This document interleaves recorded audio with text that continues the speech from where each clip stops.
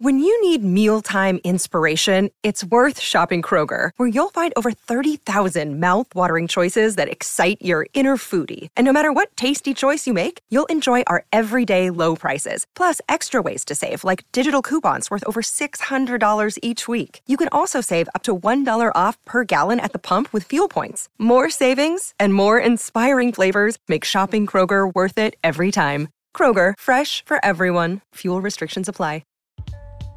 Right now at Strava Craft Coffee, DNVR listeners, you guys can get 25% off your first purchase with the code DNVR25. And if you're a returning customer, you can use the code DNVR20 for 20% off your order. Of course, Strava Craft Coffee is packed with CBD. It can help relieve back pain, neck pain, arthritis, IBS, stuff that's been going on for a while, long-term aches and pains that you just haven't been able to get rid of.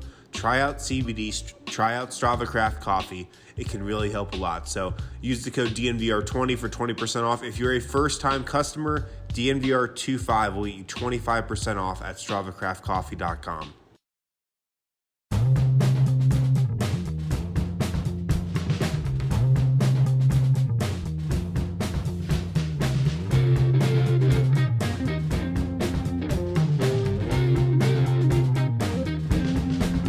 What is up, everybody, and welcome into the DNVR Nuggets podcast presented by DraftKings Sportsbook, America's top-rated sportsbook app. Use promo code DNVR whenever you sign up. Win some money. Follow along with us.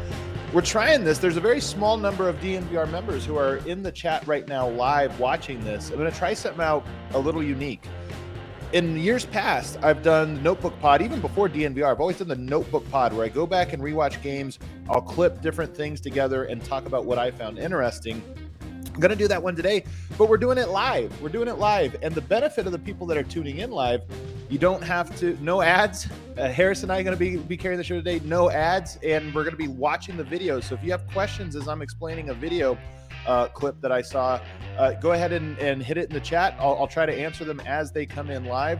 And I think this will be a really cool format for DNVR members only. And of course, if you're thinking about becoming a member, it's just $5 a month and you get a free t-shirt, you get all kinds of perks, but most importantly, you get access to all of the premium content that we do at DNVR, including Harrison's great write-up on the story. What I thought was the story, what Harrison thought was the story last night, Will Barton shining for the team. But first, of course, let me introduce my co-host today, Harrison Wynn. Harrison, I got to tell you, man, some days I dread going back and doing the rewatch. Some days I am so excited to go back and do the rewatch. This was one of the latter, and I got to say, 10 times better on rewatch. It was so great. I can't wait. I feel so privileged to be included in not even just a notebook pod, but a list edition of the podcast. This is rare company. You should feel our no, it's ridiculous. It's gonna be fun. I would love to make this a new thing. Like I'm always trying to think of ways to add value to our DNVR members, something that they can do, and I think this would be a really good one. So if you're new to the show, for whatever reason, if you didn't realize that we do this, the Notebook Pod is where I go in chronological order and just highlight all the things that I thought were very interesting, and kind of explain the game through just notes. So there's not necessarily a cohesive thread like this is the most important thing, this is the second most important thing. Instead, I just go in chronological order, and usually we'll hit on everything. The first note I have on here is the first play. So you can see this on the screen, Harrison. Is it popping up? Yep, looks great. All right, so the first play, it's always interesting what a team decides to do on the first play because it's indicative of something that they feel comfortable with. Like this is a play that we feel is going to get that is like one of our go-tos.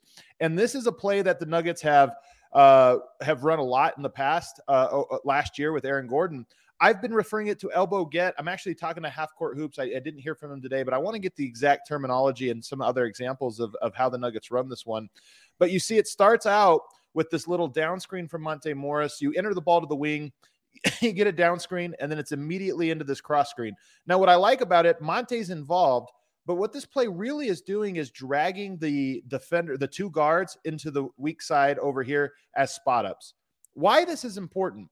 This is what makes Denver, in a nutshell, this is what makes the Denver Nuggets so unique and why I think they can be like the Golden State Warriors or any of these teams that have created unstoppable actions. What you're doing is putting Michael Porter Jr., who's your small forward, on the wing where he is automatic. If you get Michael Porter Jr. the spot, a jumper here, it's going in, and defenses know that. You get two guards over here on this side, and these guys are pretty much automatic. I mean, they might not be Michael Porter level good, but they're guards. People aren't going to leave them open. So you've created max spacing in the paint for this inverted 5-4 pick and roll where you're getting a cross screen from Aaron Gordon, and you're basically telling teams pick your poison. Denver had a lot of luck with this last year. You probably remember this, Harrison. All of this little free throw line cross screen roll, and it would always be either a Jokic jumper or Gordon dunk, depending on what the defense picks. On this one, you see DeAndre Ayton and Jay Crowder both roll with Aaron Gordon, and Jokic gets the little elbow jumper. If we watch it again in full speed, you're going to see here how simple this play is. You basically get to this point and clear out, cross screen, make the defense decide. They choose that one. Jokic says, thank you very much. It's a great little three-man action that the Nuggets are going to run a lot of that involve those three guys. I've got to think Aaron Gordon being so athletic, being such a lob threat, just like being a guy that you can throw the ball up to at the rim and he just goes and gets it. That probably played a large part in both those guys gravitating towards Aaron Gordon, just leaving Jokic wide open. Like if you have a guy there who's not that athletic of a threat, like if that's Jeff Green, both those guys probably aren't going with Jokic. Aaron Gordon. They might. I mean, Jeff Green has some athleticism, but you are right that that's what makes this so valuable. And really, we're going to talk about this on the next play, but part of what makes him so valuable is the dynamic you have between Jokic, Porter, and Gordon. They all have elite skills that are different. Jokic, physically, elite like size, weight. You can't put a guy who's 6'10", 210 on him, 220 on him. Like you just can't do that. He'll murder that guy. With Michael Porter, he's 6'11". You can't put a small forward on him because he's too tall. And then Aaron Gordon is just so strong. So teams are constantly in a pickle about what they're supposed to do. And here's another example that utilizes those three guys. And once again, it takes place on an out of bounds play and utilizes these three guys. So you enter the ball here. Same thing. You'll notice your guards are spacing the court, but now you're just running a little pin down action. And what you've done already is you've gotten the switch. You got Michael Porter. Ayton had to switch out on him. Now Mikal Bridges is here. Again, this is everything in basketball early on in a possession is, can you force a team to get out of their position they want to be in? And look how easy that was for Denver. This is what's so cool about it. All it took was one pin down. Elbow entry, floor spaced, got him. Whatever we want right now, we're getting. Yoke's grabbing this board if it comes off. And I mean, Michael Porter's not really missing this one too often, but you have everything you want set up just with one simple baseline out of bounds. I'm going to open this one up. Anything in the comments so far? It's hard with this shared screen to kind of bounce back and forth between everything I have. Got France in the comments. Love it. Bonjour. Denver was switching Michael Porter Jr. onto Chris Paul without hesitation in this game, and I think that's an interesting one. Early on, defensively, I thought Michael Porter actually was kind of weak in that first half. It was struggling a little bit, and the Suns were going right at him over and over and over again. And not just at him, at the Porter-Jokic combo. They would get him, so they saw that they were switching easily. They would get him switched out onto Chris Paul, and then they would run that two-man action trying to make him defend. And this is part of why Ayton got off to such a strong start was, Denver was scrambling. Like the way they play defense, they were really putting a bind there. But Denver, what's interesting is Denver felt comfortable enough that they were not having Porter fight over screens or whatever. They were just having him straight switch. So Denver feels either confidence in Porter's ability to do that or that it was the best option for them defensively. And the fact that they were doing this against Chris Paul and the Suns, the team that knocked them out of the playoffs, doing that exact thing, to me, that shows you that they are like, no, this is who we are. We just have to get better at it. And I thought that was pretty interesting. I've got to think if you're Michael Porter and your team isn't like changing up its defensive technique to compensate for how bad of a defender you've been in the past, like that's got to be a confidence booster. Totally. If the Malone saying like, we're going to switch everything, that includes stuff with you, Mike, too. Right. That's gotta boost his confidence. The biggest surprise to me of this game was just how locked in Denver was with the details on both ends of the court. But where it really shines is defensively, because the preseason was sloppy. The details were not very great in the preseason. You could argue that there were stretches where the starting unit had great, the first quarter stint of every preseason game, the starters look pretty good. But I did not expect Denver to be as dialed in on rotations, on hedges, just on footwork, on everything. This was a very impressive game. And it was interesting hearing the ESPN. I watched the altitude broadcast from the bar last night live. Today I watched the ESPN broadcast. I always like when I get an opportunity to hear different broadcasts because you just hear kind of people's different points or perspectives. But they were commenting on how chippy this game was and how dialed in both teams were, how it did not feel like the first game of the season. And I think if you watch the highlights of some of the other games that happened last night, there were a lot of games that were just so sloppy where you're like, yeah, this is like the extra preseason game. The first regular season game feels more preseason-y than it does anything else. I didn't think that was the case last night. Denver brought their focus, and it was night and day different from what we had seen in years prior. Totally. The Nuggets wanted this game. Like, they Definitely. really wanted it. Will Barton talked about this last week, and I wrote about it a little today. Like, they came into this game really wanting it. I'm sure the Suns did too. Like, the Suns didn't want to get embarrassed on their home floor on opening night after sweeping the Nuggets and going to the finals. But Denver wanted this one. They wanted, they have unfinished business. They wanted it. I can't overstate how good Denver looked, especially on rewatch. Here's a great example. One of the emphasis for the season for Michael Malone has been transition and sprinting to the corner. You look at this, Barton contests the shot, did a great job of running out, and he gets right to the corner. And here's why it's important. In fact, I think Monte made a bad read here. But Michael Porter, first of all, ran faster than all three of these guys. He beats all of them from starting behind to getting in front. And then you get the guy to the corner, and what you got was essentially a 3-on-1, and this is why it's so deadly. I actually would have liked Monte to go to MPJ on this one. Definitely. Instead goes to the corner, and Will Barton makes a nice little move. But it was by virtue of Barton getting out and getting to the corner and also Michael Porter running so hard that this play was able to be so dynamic. Because you look at it, they actually get 5 guys back before the other 2 come, but it doesn't matter because of how well they set it up. And I thought that one really stood out as I was watching it live. The transition stuff was so interesting. I'm sure you'll bring up some of these plays, but Jokic just straight up beating Ayton down the floor, like time and time again, gave Denver so many easy baskets. And like, that's another thing we've heard throughout the preseason. Yeah, they want to shoot more threes. They want to run more too. And they beat the Suns down the floor routinely last night. Right. Here's another example. I actually forgot I had a second example of this exact concept. This is later in the game, but we're fast forwarding a little bit. We see great contest. AG, the deep man back, sprints. Michael Porter is able to bring the ball up. He gets to the corner. This was actually my favorite pass of the night from Porter. It was a good one because he did it right in stride. But one of the points I want to make about this is there's so many little things that make Denver just hyper unique. They might be the most unique team in all of the NBA in large part because Jokic is the most unique player in the NBA.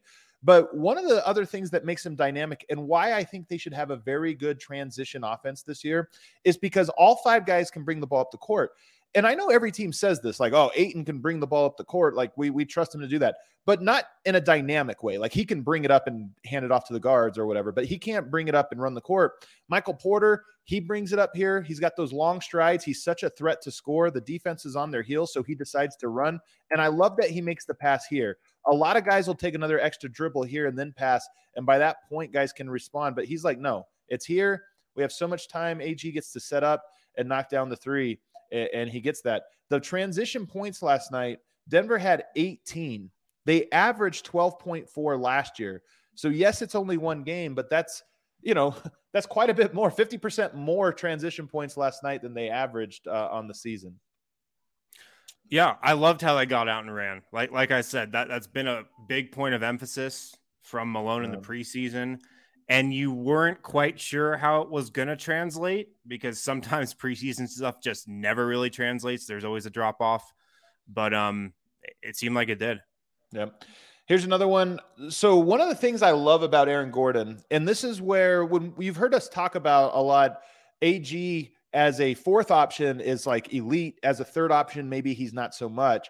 But one of the reasons I think he's elite as a 4th option is because he's very good at keeping the ball popping, but he's also just like capable of putting the ball in the court. So him and Torrey Craig, very similar in terms of their threats to score, in my opinion, like athletic slashers, whatever. But one of the things that makes them different is you run this little double drag screen, nothing happens. In fact, I actually think they didn't run it very well. Aaron Gordon doesn't do a very good job of getting good position on this. So he allows Chris Paul to go over. So it's a little bit of a mistake by him. And as a result, look, Yoke just has no ability to like slow that.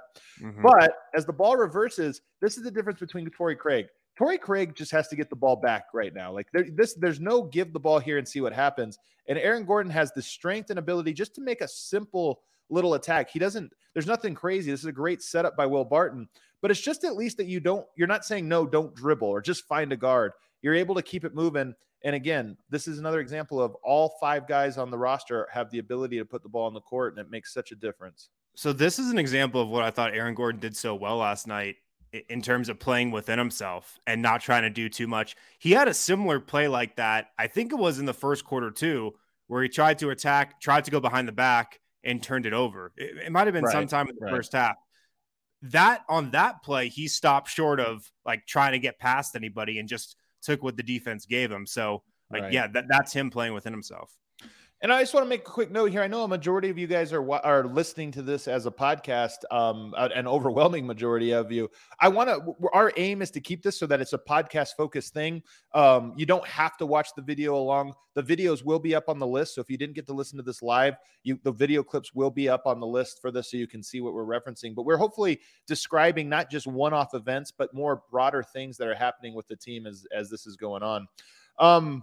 Let me see what the note is here. Oh, this is Michael Porter still not quite seeing one step ahead. So this is one of those plays where Michael Porter right now is just focused on, okay, what's Bridges about to do? What he really should be focusing on is both his man and obviously the ball, because they are dragging him away from help right now on purpose. He's supposed to be there. Yeah. And you can see Aaron Gordon letting him know. And it's like, oh crap, I was solely focused on my guy here and not focused on the rest of the court. This is what makes basketball so hard. He's got to be facing the other way, right? Like he's got his back to the ball right here. I mean, what's tough about this is in today's NBA, guys do come off these pin downs so fast, and you're always like, don't let my guy get wide open here. But yes, he probably should be a little bit closer and a little bit more rotated, maybe 60 degrees more rotated so he can see both. But more importantly, he just needs to be thinking about what's going on the court, not what's going on with his man. And right now, as soon as this pass gets entered to this side, he's a threat to run around out here, sure. But once the ball gets to right here, it's like, okay, now I have to be thinking that the balance shifted to this side, and there's probably going to be some action that's happening over here that I need to be ready for, and he's just not. And this is the thing about MPJ. It's one mistake, right? We got to forgive him a little bit. But mistakes like that are 100% baskets. Like the wide open dunk under the basket is a 100% play. So even if you have 9 good defensive, like slightly above average defensive possessions, you mix that in with one like 0% chance of a stop, and all of a sudden you're a below average aggregate defense. And that's what happens with MPJ at the moment. Still a little bit too much, although I thought he cleaned it up a lot in the second half. Yeah. Here's something. I'm going to take this to the Broncos for a second, but what do Broncos people say about Teddy Bridgewater? Right. He makes mistakes, but usually they don't crush you. Mm-hmm. When MPJ makes mistakes defensively, like you said, they're baskets. He had that one. He had one where Bridges just went straight backdoor on him, and it was a wide open layup. Stuff like that just kills defenses. A couple notes that don't have video here. I thought Aaron Gordon, I made a note of this in the first preseason game where he looked very explosive off of the catch. There were a number of times today he looked really explosive. Yesterday, he even had one where he dropped the ball because he was trying to go so quick. And look, you never want a turnover, but I'm okay with it because it's one of his best abilities for him to add, or one of the biggest keys he can bring to this offense. It's not 3-point shooting. Everybody thinks about spacing and gravity as just 3-point shooting. Dwayne Wade for a lot of years was one of the top gravity guys in the NBA, meaning when he was on the weak side, guys had to guard him quick. And one of the reasons was he was so good at running downhill that defenses were afraid to let him get that first step. They wanted to get into a space, so he had to take a long way around. Aaron Gordon, while not Dwayne Wade with his mobility or agility or handle, he is equal to that in athleticism. And he did a good job, I thought, of catching on kickouts and attacking very quickly. And that is a way of keeping the ball popping. You think of the ball popping is the ball's moving from the pass. And that's primarily how you think of it. Mm-hmm. But it's also drive and kick. And the drive and kick aspect of that, it's another skill Aaron Gordon has that maybe gets slept on a little bit. He's not always the best finisher or give him the ball let him bring it up and create something off of it. But if you get a scrambled defense and you have a half step, he's very good at turning that half step into a full step because he's quick off of the catch and go, and then he makes a good read on the move. So I thought he did a really good job of that last night, and it was one of the reasons Denver got the ball popping. Yeah, I think that's a great point. It's kind of the old Spurs and Greg Popovich philosophy of the 0.5 mentality. Yeah, you know, totally. Like a reason, this is a throwback, but a reason we loved Juancho here in Denver is because he always made a quick decision. You know, he was always confident and made a quick decision. If he was shooting it, if he was passing it, if he was taking it to the rim. Yeah, if Aaron Gordon can do that, that's awesome. And it's funny you bring up the Spurs because the other thing that the Spurs are the best at is they're the best at catching the ball on the move. So they have guys, and they clearly work on this in practice as like a talent, as a skill of be ready to shoot. But you have to know, am I shooting this or am I not before you catch the ball? Like you're reading the defense. So before you catch it, you know, like my mind frame's already in shooting motion. Or if not, like you run into the catch. So it's like you're ready and then you sprint. So you're actually moving before you catch it and you catch the defense off guards. Aaron Gordon didn't necessarily do a great job of that last night, but he did do a good job of once he caught it, he was off and running, and he's just so quick with that first step. Before we get back to the show, guys, I want to remind you that we are now sponsored by Ball across the entire DNVR network. You probably know Ball as in Ball Arena, where the Nuggets play.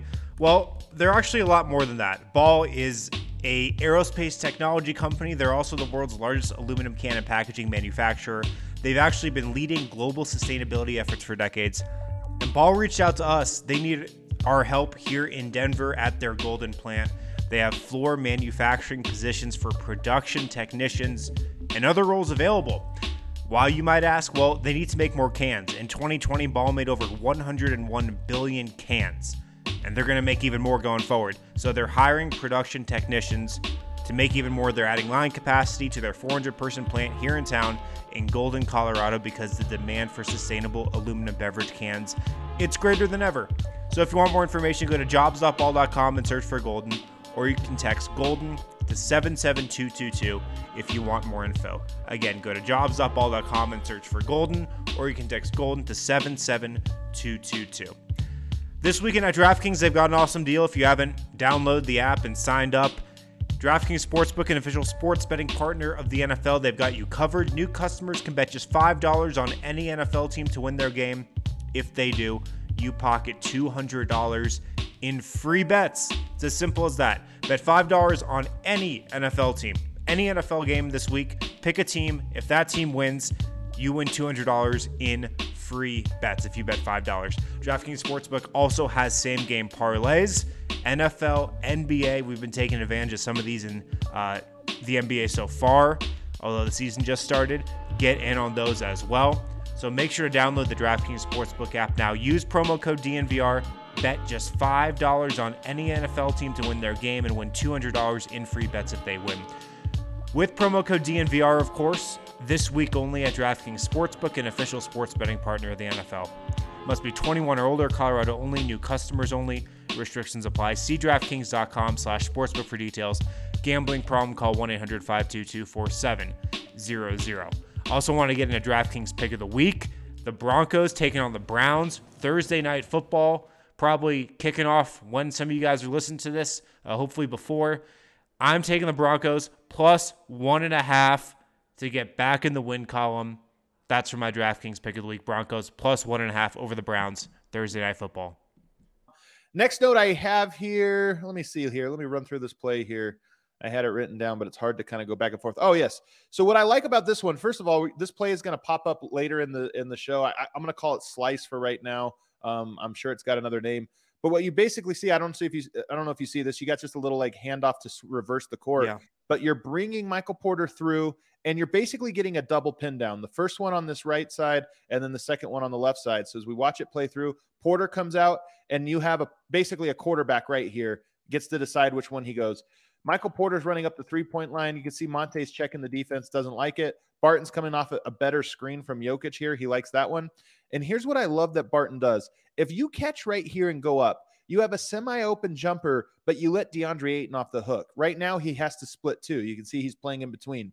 Barton's sole focus here is, I'm going to make DeAndre Ayton commit. So he takes a dribble in, And once he's here and recognizes the commit, he just throws it up high. Switch. And this is a perfect, I just love the way he got the ball out of his hands early, but also not so early that he let Ayton off the hook. He just long enough to commit. They switch back.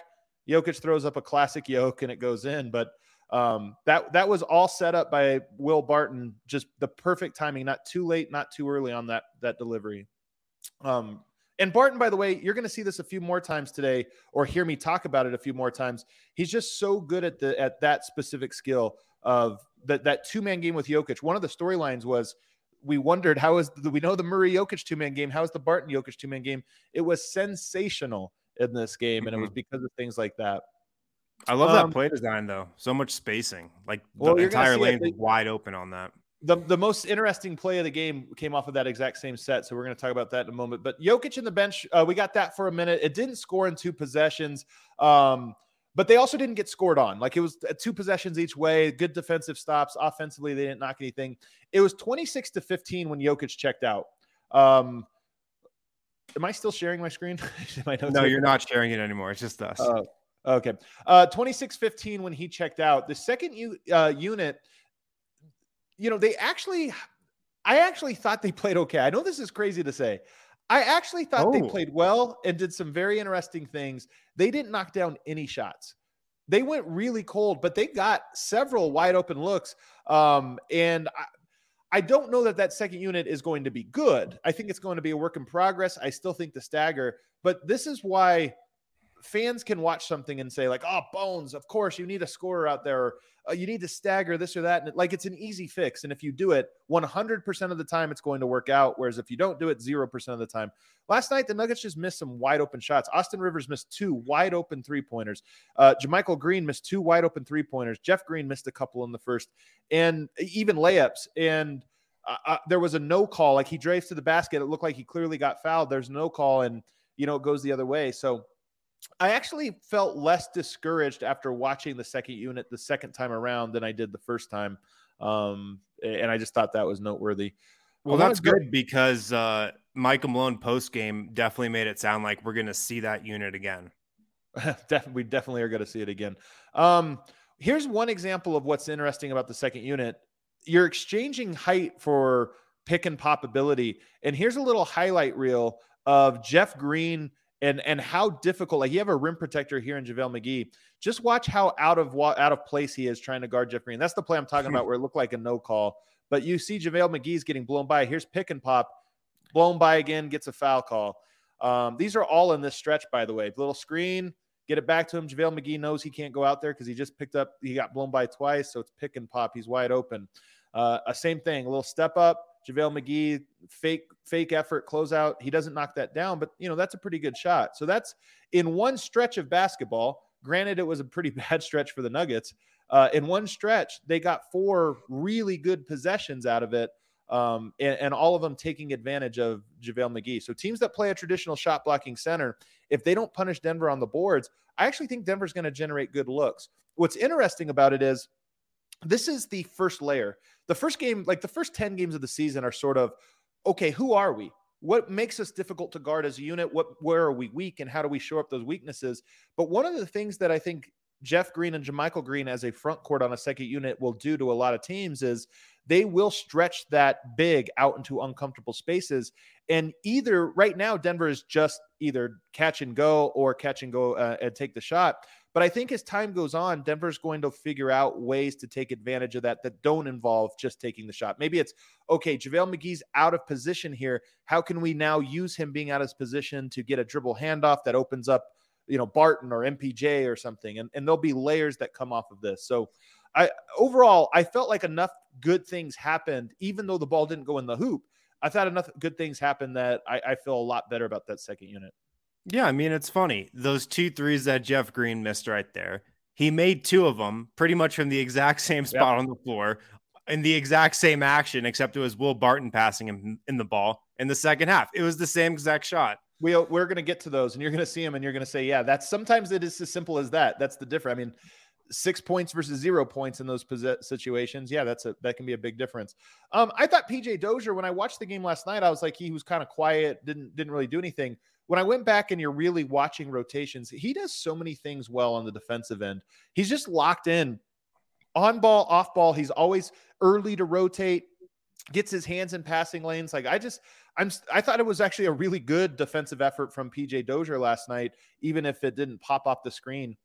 The Suns got momentum in the second. Here's another thing, Harrison, where when you use a 1-game sample size and the team is a -17 in their first stint, you think, okay, everything was terrible.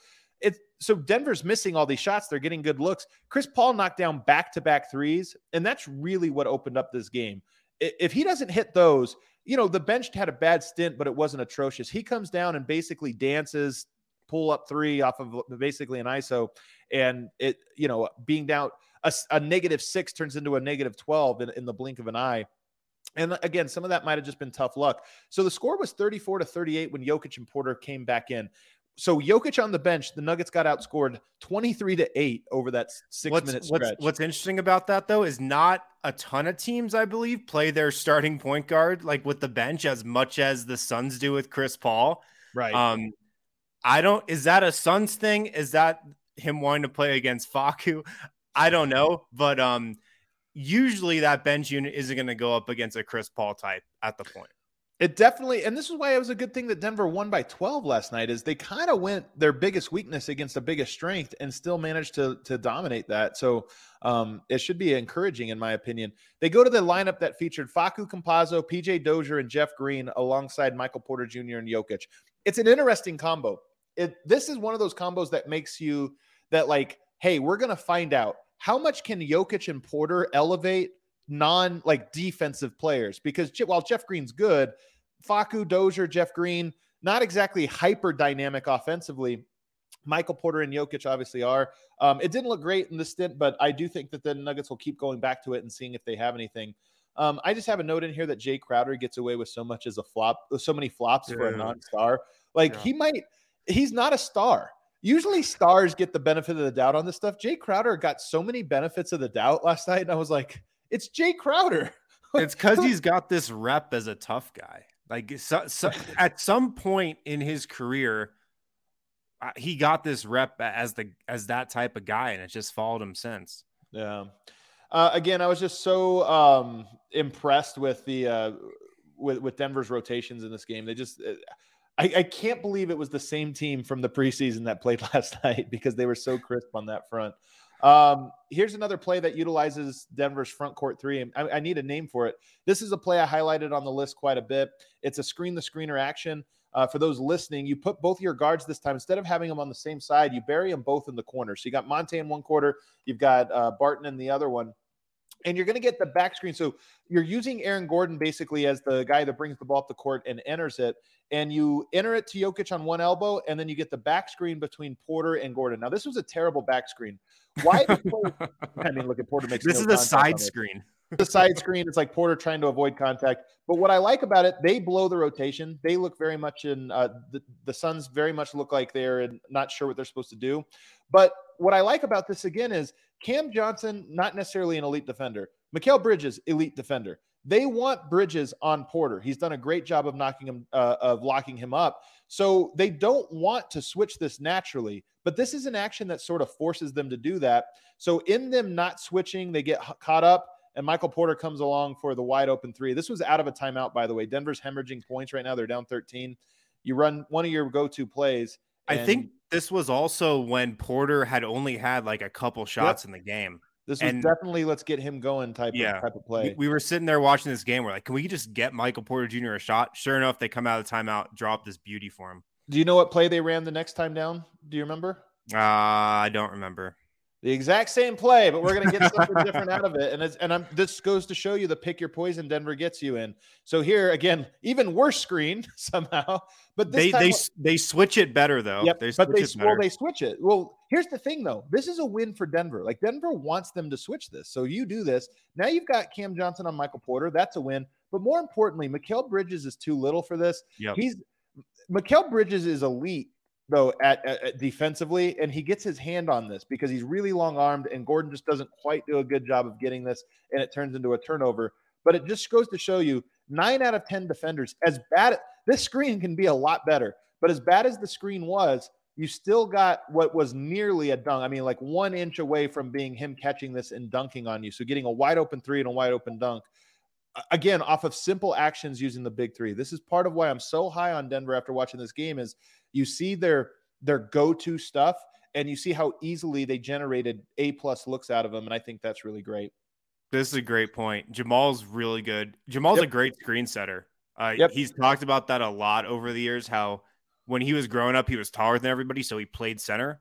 So he was like learning how to set screens from a very early age, and it's part of what makes that inverted Jokic-Murray two-man game so great.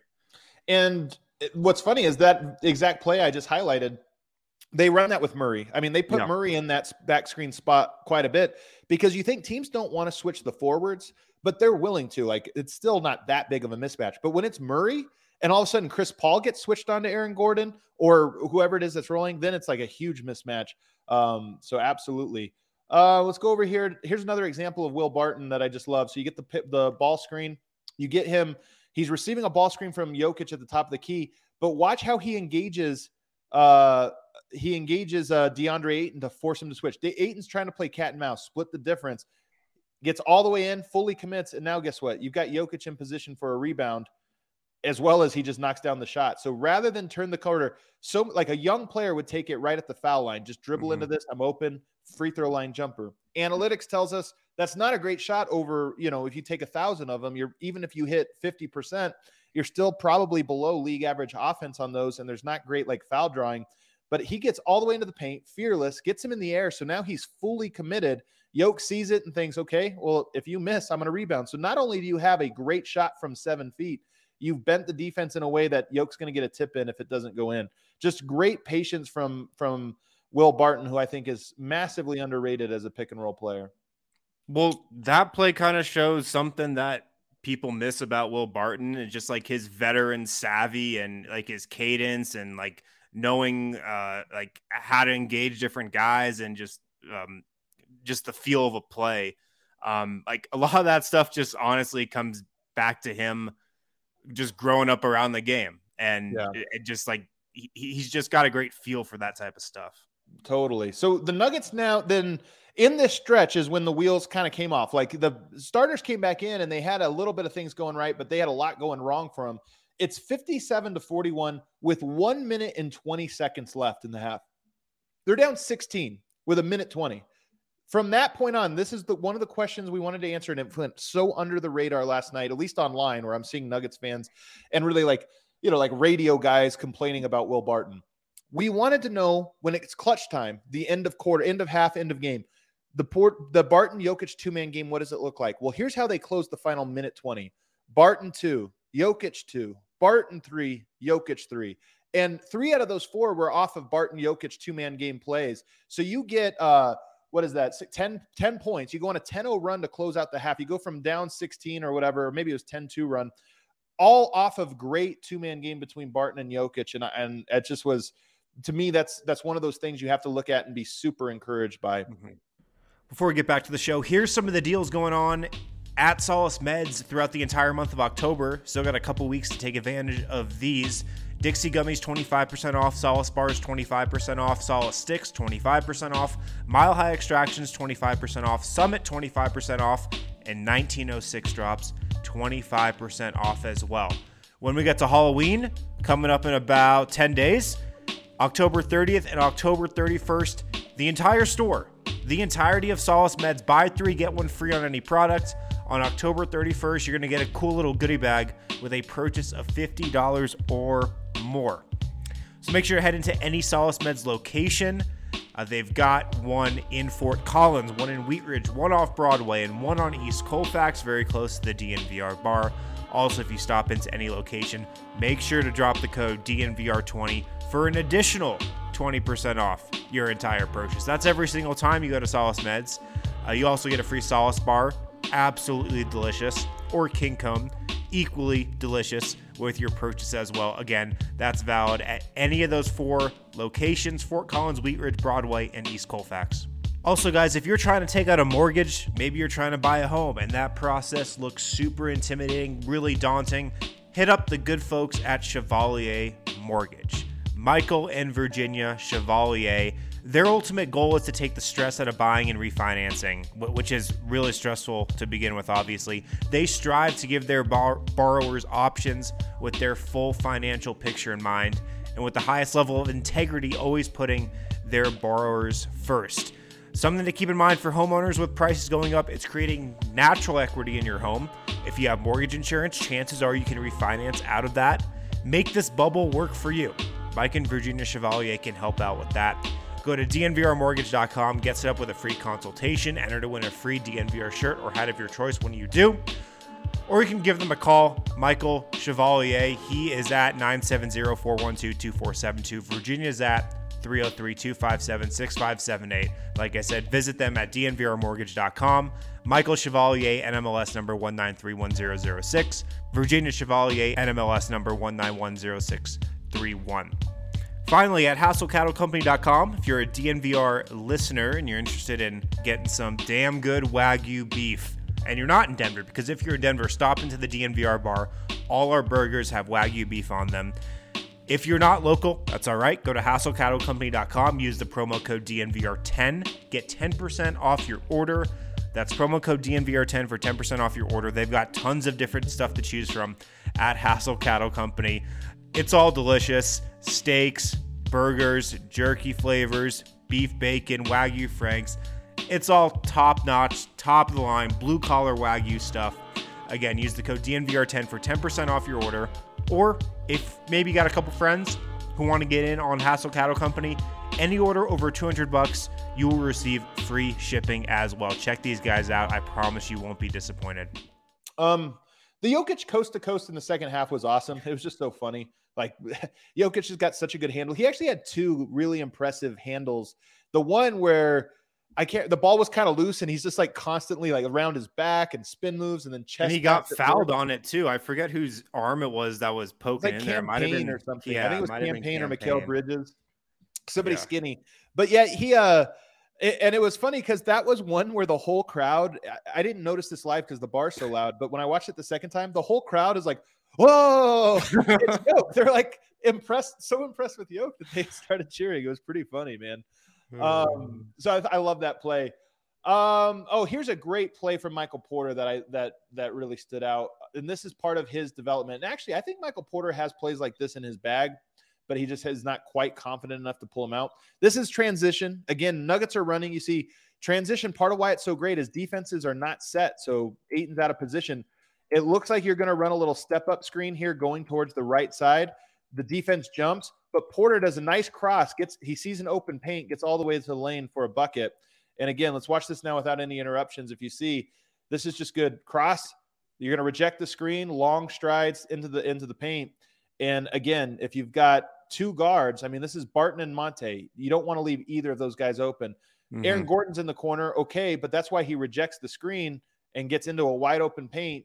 It's just this is the stuff where we think about what is Michael Porter once he's fully comfortable and not second guessing himself. What does he look like? It's those type of plays way more often, and they're awesome plays.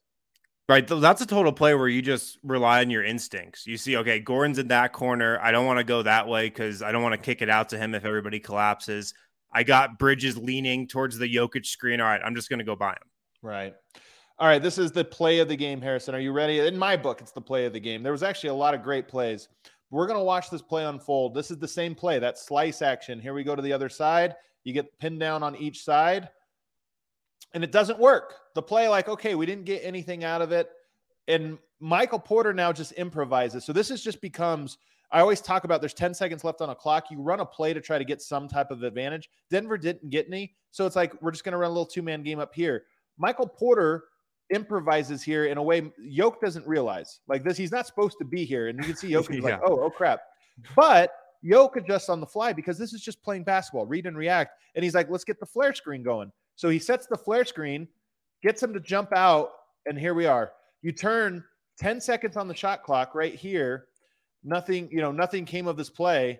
And we turn it in just a few seconds into a wide open rolling to the basket. Now, what I like about this most, if you've been following the list for a while, you've heard me say that the dribble handoff between Michael Porter and Jokic can be made unguardable by two things. One, Michael Porter being comfortable enough walking right into, like he grabs the handoff and goes right into his shooting motion because he's 6'10", 6'11", and his shot's so good. Even if you don't make them all, if you just make 37% of your threes off of that, defenses will panic so much that they're going to overplay it. Well, that's what happens in this play. It's not a handoff, it's a flare, but a flare, same thing, that the defense panics. They think, oh crap. And DeAndre Ayton steps up, Jay Crowder steps up, and here you get a nice rolling to the rim, like perfect play with Yoke. There's also no better player in the NBA to be rolling on this exact action. It happened by accident a little bit, like they run this play, but in some ways it's more encouraging that it happened by accident because it's Michael Porter reading, reacting, Jokic reacting to him, and then just a beautiful, beautiful pass. Yeah, it was beautiful. I mean, the gravity that MPJ has on that play is insane. He got 3 guys worried about him, and then it's, such an advantage. And that's a play MPJ, I don't know if he makes last year. Maybe that pass goes to the corner or something, and he doesn't see Jokic down the middle. But yeah. I think it's a sign that, his game's developing. And I disagree with Yoke. Like, Yoke he's so hard on him. He's like, there was 2 guys on him, 0 on me. Yes, but it was also a bang read. And I just have to give him, I know Yoke probably gives him credit for it, but that to me, it was the play of the night, because if I envision an unstoppable Jokic Porter 2-man game that can also fit seamlessly into what Denver did when they had Murray, it's that kind of thing. The fact that that came off of a flare screen, not even a DHO, is in many ways more encouraging to me, because it shows you off pick and roll, off DHO, off of dribble pitch, off of flare screens. There's so many different ways you can use your gravity by being shot ready, but also knowing that you have that release valve every single time, that I just absolutely love. So it was so encouraging. I also love, little key detail, I love that was when Denver took the lead for the first time, like since the beginning. So it's kind of cool that my favorite play of the game also happened to be the one that got them over the hump. I thought Michael Porter battled as an off-ball defender in that second half better than any point I can really remember. There was a couple out-of-bounds plays. He's guarding Mikal Bridges, and he's chest-to-chest. He's doing the thing. If you watch the NBA, I don't understand what's a foul in the NBA sometimes. Defenders always do this when you're like, a screen's coming. Like, you'll hug the guy, right? Like, you'll hug the guy so that MPJ was doing that, and it's what everyone does. He wasn't getting called for a foul, but it showed to me that he's learning the physicality required to play defense, that you have to sometimes really get chest to chest into guys. And I was very encouraged by that. Another big note that I didn't necessarily notice in watching live, but really stood out watching the second time, is even with the starting unit, the Nuggets put the ball in Will Barton's hands as a point guard a lot more, and used Monte Morris as a spot-up shooter a lot more. And the 2 things that happened there, Monte Morris hits 2 catch-and-shoot three-pointers. Monte, a very good catch-and-shoot three-point shooter. He's much better at that than he is as a off-the-dribble shooter. And Will Barton, a very good playmaker, especially pick-and-roll playmaker. So you kind of switched. Barton was basically effectively the point guard. Monte Morris effectively the shooting guard. And that third quarter, the Denver Nuggets looked like the 2014 Spurs for about 7 minutes. Ooh. The ball was popping. The defense was locked in. Everybody seemed to know their role. And it was just incredible to watch how well things were going. I talked about the flare screens. I think this is the one where we get a little bit of a celebration. So I want to play it here. This is another flare screen between Yoke and Michael Porter here. Let me see. You see it? Oh yeah, it's a quick hitter.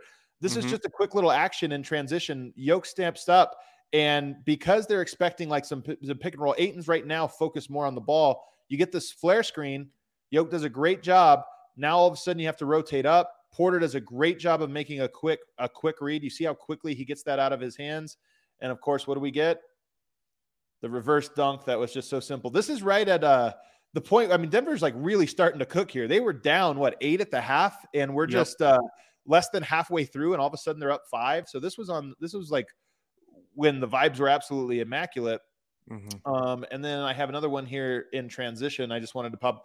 This is the ball popping. Again, everybody knowing their role. Porter probably still could have gotten to the corner a little bit quicker. He still doesn't quite go quick enough, but you get it. Or Aaron Gordon, this is what I mean. He doesn't have to be super dynamic. You just have to keep the ball moving. And look at this. Look at how this team feels right now. Look at that score. This team is feeling it. Like, they know they just had a near perfect 6-minute stretch of basketball, and everybody is just so hyped. You go from down 8 to up 12 or whatever it was in that little stretch, up 9, and you just saw it. I mean, this is everybody. Yoke, move.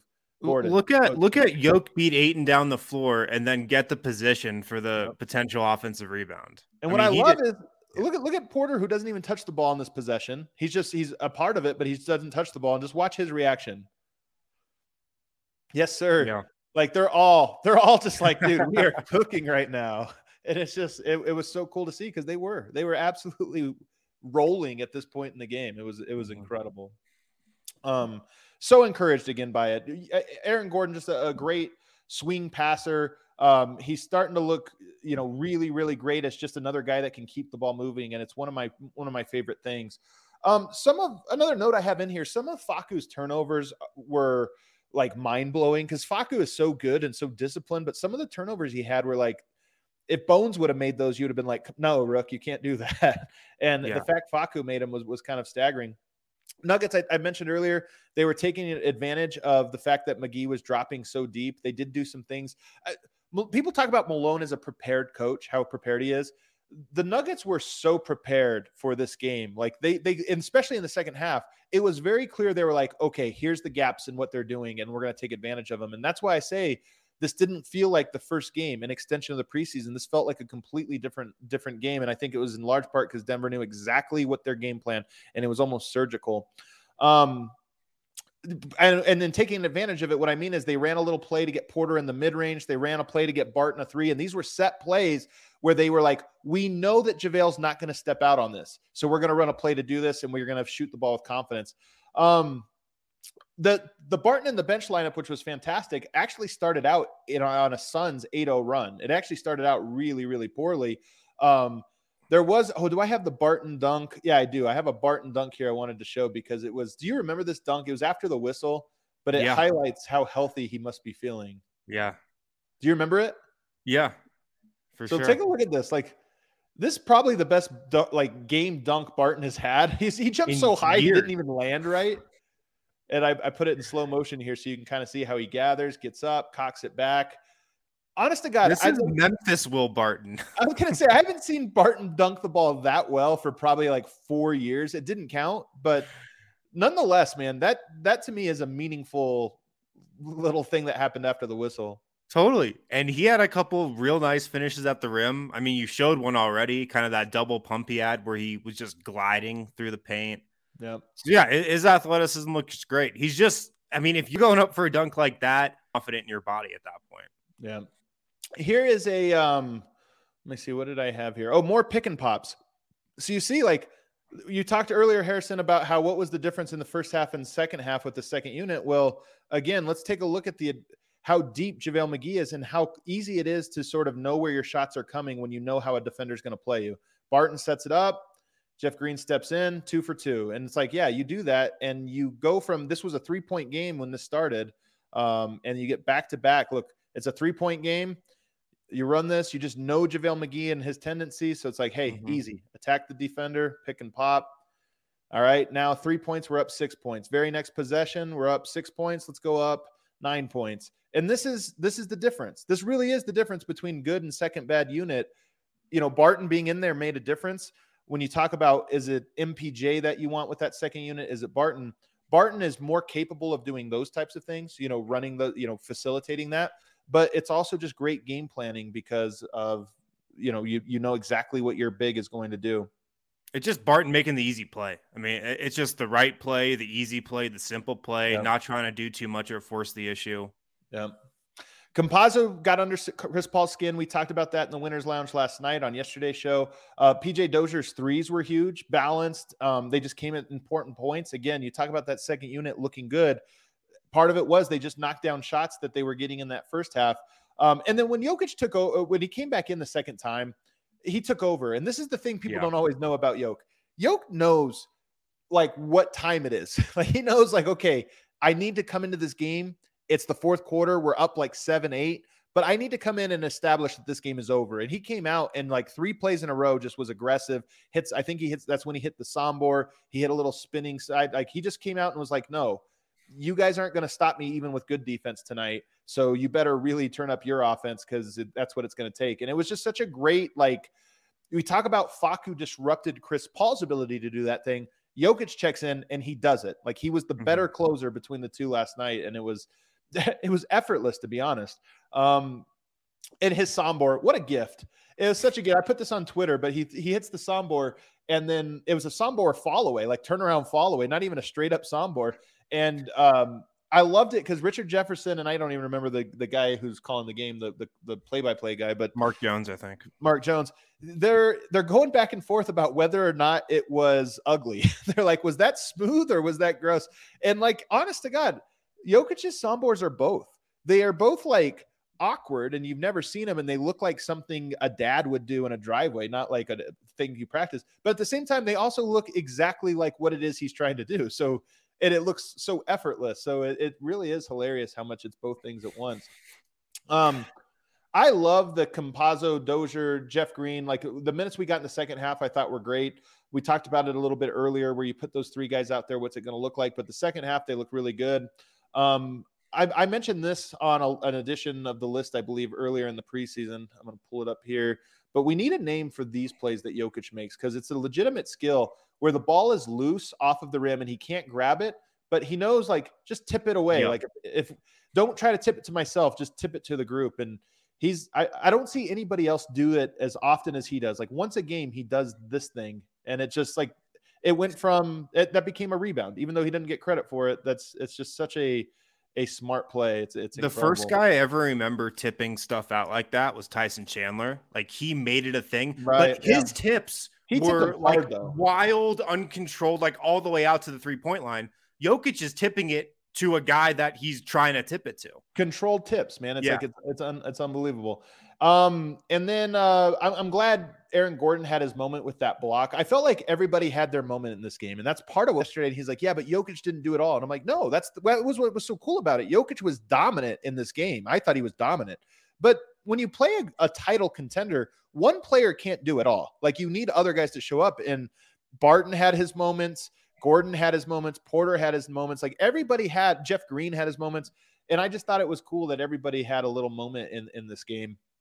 The Suns missed a couple, shots in that fourth quarter. I when I watched it live, I thought, ooh, Phoenix went a little cold. Maybe Denver went a little hot. I actually don't think that. I think Denver missed a couple, like, nail in the coffin moments. One of them, Michael Porter wide open in the corner off of a Jokic kick out. That would have been a sealer. He missed that.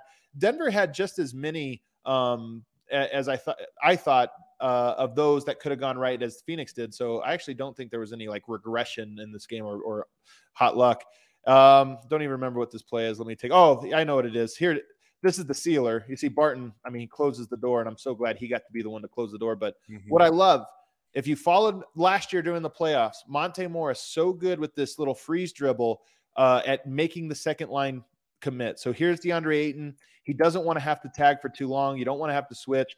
And here he does a little scissor step here and then gets in. And so you can see that little scissor step actually gets Ayton late. So now Ayton's actually late to react. So now he has to bite hard. Mikal Bridges has to suck in, and he gets the ball there. This is a great setup by Monte Morris.